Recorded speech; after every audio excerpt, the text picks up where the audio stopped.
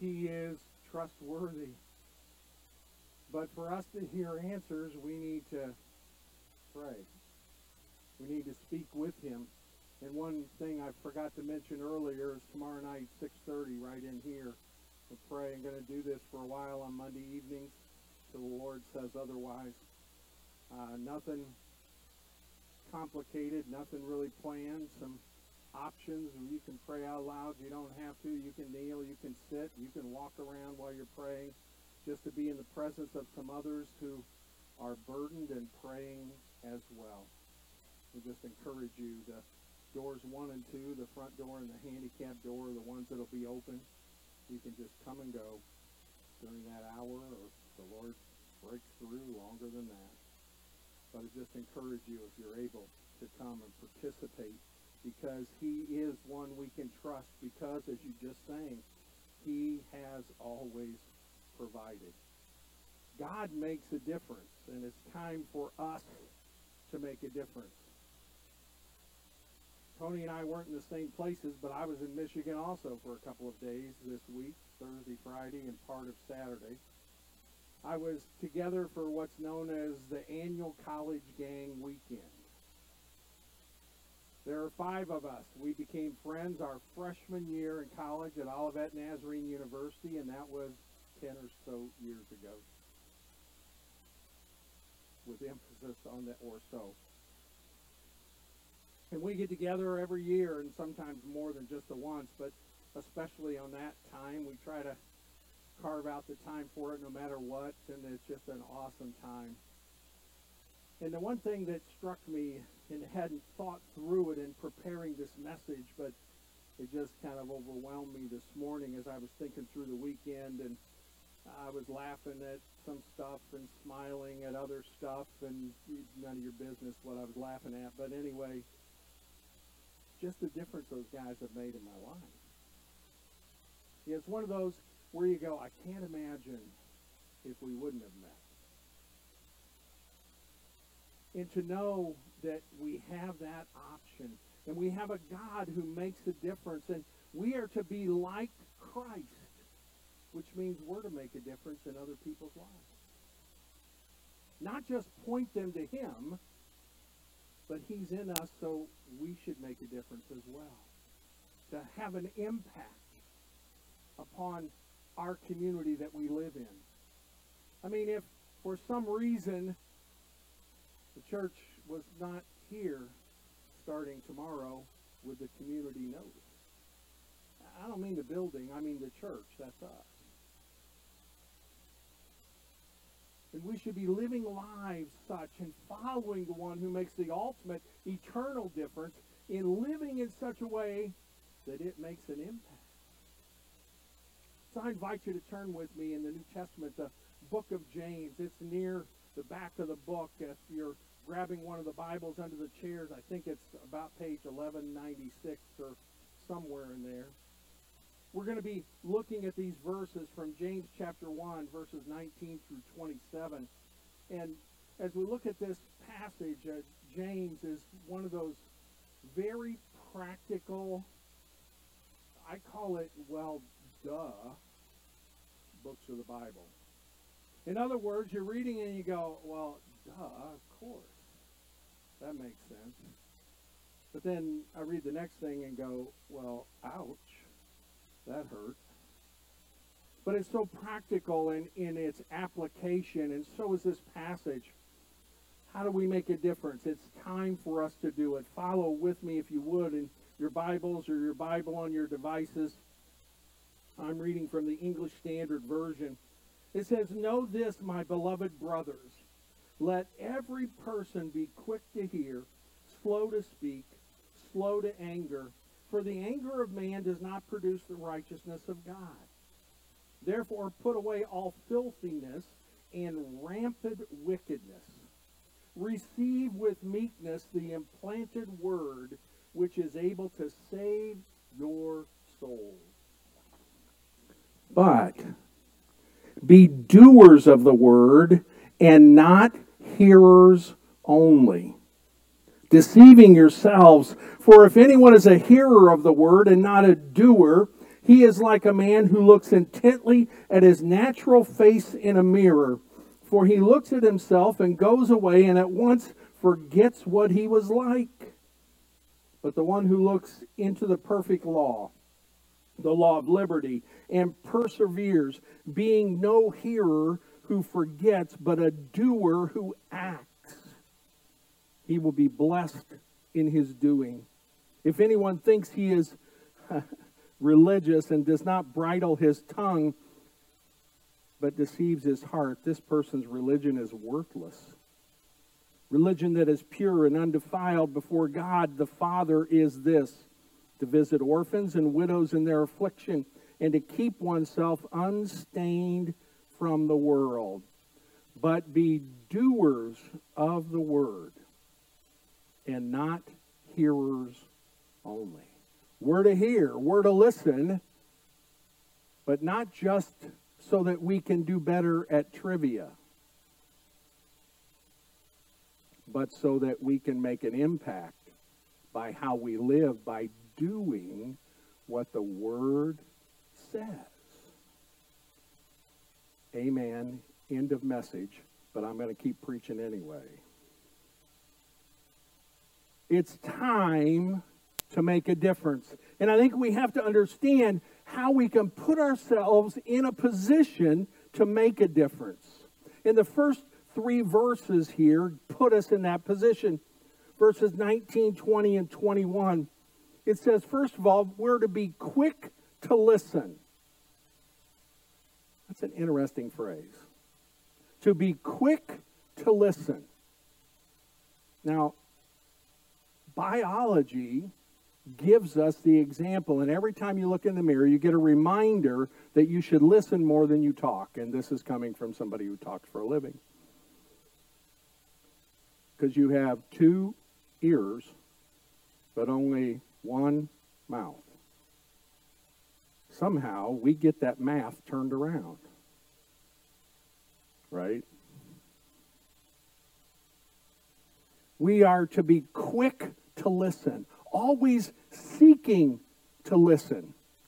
Now, at my wife's insistence, I went to see a specialist earlier this year.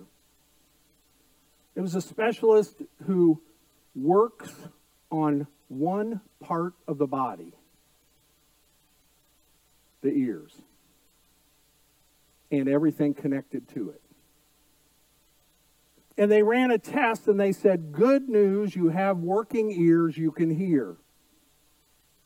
I said, thank you, and started to leave, and she said, not finished. But there are certain things you don't hear well. I said, what? She said, exactly. She said, in these tones and ranges, you don't hear well. And I said, just out of curiosity, would female voice tones be in that range? She said, yes. I said, I have an excuse. And she said, no, you don't. Because there's a way to fix it that I have not yet done. After being with my college buddies, I'm pretty sure every one of them suffers from the exact same affliction I do. Which motivated me, my wife will cheer, to make a follow-up phone call to that specialist, if I heard correctly. But we are to be quick to listen. It simply means we're to be paying attention to the world. We're to be paying attention to God's word. We're to be paying attention to the voice of the Holy Spirit. To be quick to listen means that we are to be, oh, I hate this, slow to speak and slow to get angry. Both. Because you see, anger doesn't produce righteousness. In fact, the scripture says it is the opposite of that. Verse 20, for the anger of man does not produce the righteousness of God. And I was studying and trying to make sure I understood this correctly. Some of the commentary that I was looking at said that anger creates in us a loss of self-control, even if just for a moment. Anger is not a witness for Christ. Listening can be. Acting on what we've heard can be. So be quick to listen. Secondly, to put yourself in a position to make a difference, we need to remove all filthiness and wickedness. Filthiness is an interesting word, isn't it? It's one that just the pronunciation of the word, you get a kind of an idea of what it means. I mean, when you say filthy, you feel a little filthy. I mean, it's just, oh, I get it. Not clean. Not as it should be. Certainly not righteous. That we're to remove filthiness and wickedness. And if you look in verse 21, it says, therefore put away, big word here, all filthiness and wickedness. In other words, we're to put away all of it. Not just the convenient parts. Not just the parts that we don't struggle with. Have you ever noticed that we love to point out how other people sin when it's different than how we sin? And when somebody else struggles with a certain area of wickedness or filthiness, we're quick to go, oh, I can't believe they struggle with that, while ignoring our areas. If we're going to make a difference and put ourselves in a position, we need to remove all filthiness, all of it, all wickedness, all of it. The other thing in studying this, I've come to the conclusion, whenever we allow filthiness and wickedness to take residence in our soul, in our life, it will always lead to an excess of filthiness and wickedness. In other words, where there is some, there will be more. Which is why the scripture says, get rid of all of it. Because it tends to multiply. It's like that pesky weed in the yard. It's just one, I won't worry about it. Well, when you blink, there's now 2 and then 20. It has a tendency to spread. Filthiness and wickedness does the same thing. And then lastly, to put ourselves in a position to make a difference, we need to humbly receive and accept God's word. Verse 21, therefore put away all filthiness and rampant wickedness, and receive with meekness the implanted word, which is able to save your souls. The implanted word, God's word, that is to take root in our heart. If you're going to have anything take root, let it be God's word. Humbly receive it, all of it, and accept it, all of it. Receive and accept. To do that, you need to know it, which means you need to be in the Word. That's why I encourage it all the time. Get in there. If you're not reading any, start reading a verse. If you're reading 1, read 2. Just get in the Word. Allow it to speak to you and to show you how awesome God is, how much He loves you, and how to live for Him. For you see, accepting and receiving the Word can save your soul. And nothing else can. Only Christ and the Word tells you how that can happen. So putting ourselves in position, quick to listen, removing filthiness and wickedness, receiving and accepting God's Word. So how do we make a difference? If it's time, how do we do this? If you're in position, and if you're not, then just stop there and start working on that. But if you're in a position, you've received it, you're working on the being quick to listen, you're working on rid of filthiness and wickedness, then here's what to do. Beginning at verse 22. We make a difference by being doers of the word. It's not enough to listen and know. We must listen and do what we know. You hear a lot in education circles, see if I can get the phrase right, that you'll do better when you know better. So you need to be in the Word to know it, but then once you know it, once you've read it, once you've heard it, once someone else has shown it to you, then you need to do what it says. It's of little value to simply know it. You might do well at trivia, but you're needing to do it. As I heard a minister just this morning saying that, somebody toward the end of a worship service said, "Is the message done?" And the person who answered was very wise and said, "The message has been said, but it hasn't been done yet." What's happening right now is I'm saying it, but it's not going to matter one bit unless as we leave here, we do it. Taking notes helps me. That's why I give notes, or a way for you to take notes, because I learn well that way, so you're stuck with my method. But no matter how well you take your notes or how much you stuff your Bible with those notes, unless when you leave here you do what's in those notes, which is God's Word, it doesn't matter. That's a harsh truth, isn't it?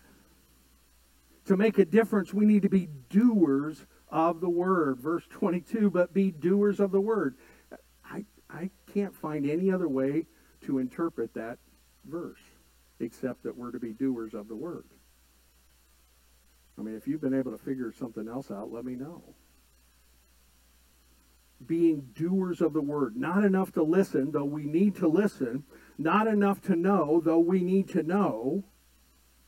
We need to do what we've heard and what we know.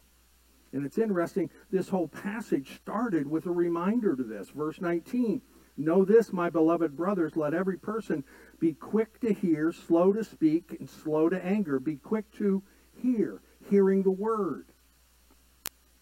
But then we're to do what it says. Because if you only hear it and don't do it or put it into practice, you will deceive yourself. Now, it's interesting that it doesn't say you'll deceive others. Verse 22, be doers of the word, not hearers only, deceiving yourselves, because you don't deceive others if you're not doing anything. You're only deceiving yourself. I've said before, I've got shelves full of notebooks, and I've tossed away shelves full of notebooks from seminars, workshops, and conferences I've gone to.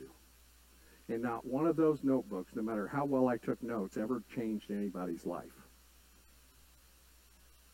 Only if what I wrote in those notebooks, I did. The same is true for us. To hear it is awesome. Now we need to do it. We need to take those first steps. We need to act on what we know. If we're going to make a difference, we need to be sure to control our tongue. Sometimes I don't like the book of James. Verse 26 says, if anyone thinks he is religious and does not bridle his tongue, but deceives his heart, there's that deceiving word again, this person's religion is worthless. Ouch. Let me add, this includes your social media accounts.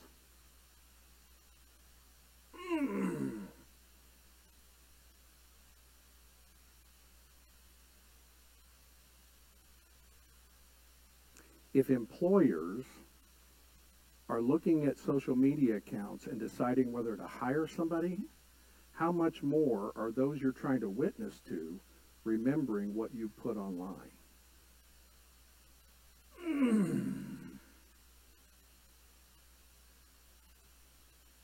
Not just hearing this stuff, but doing it. That includes what you put online, which is going to be impacted by what you look at online and what you listen to. I forgot to warn you to bring your steel-toed shoes this morning.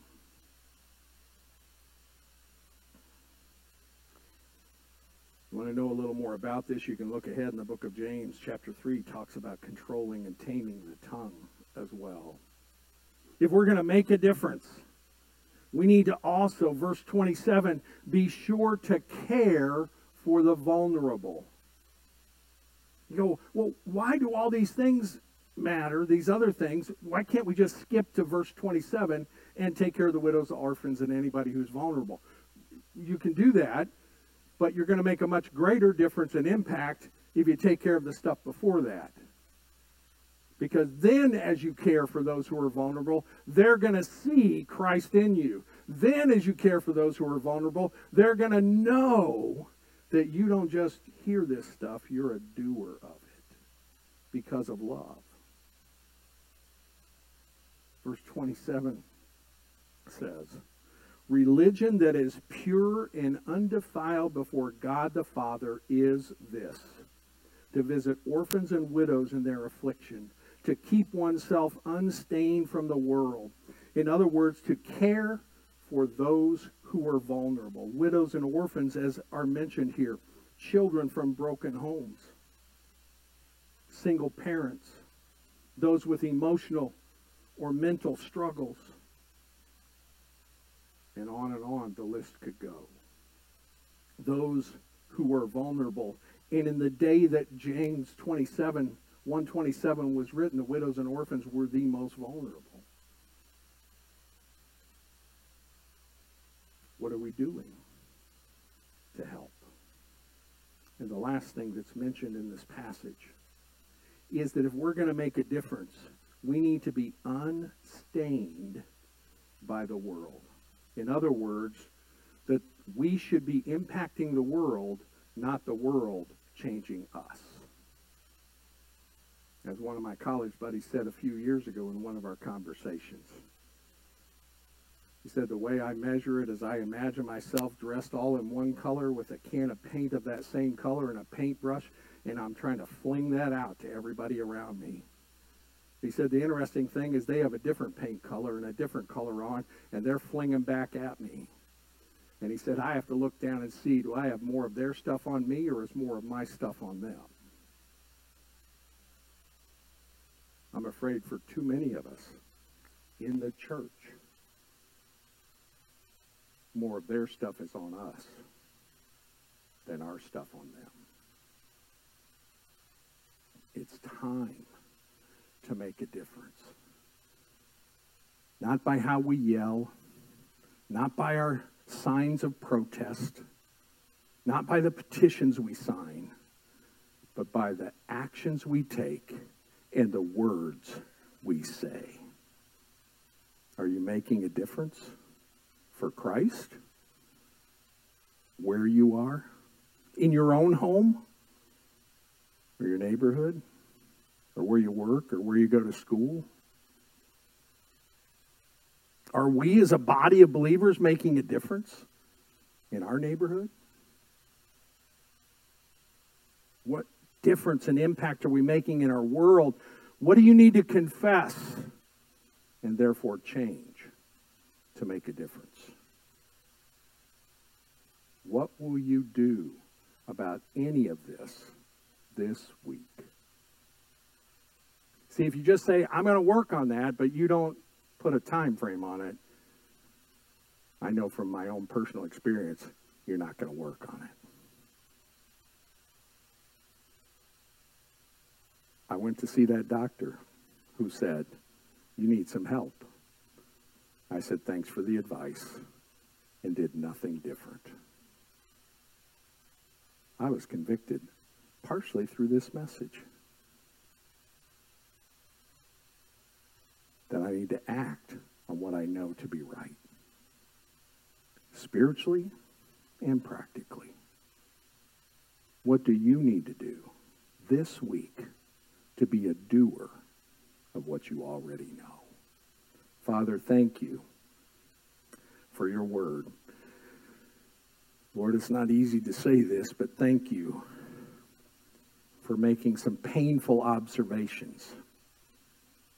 Thank you for showing us the way, for showing us where we need to change, what we need to work on.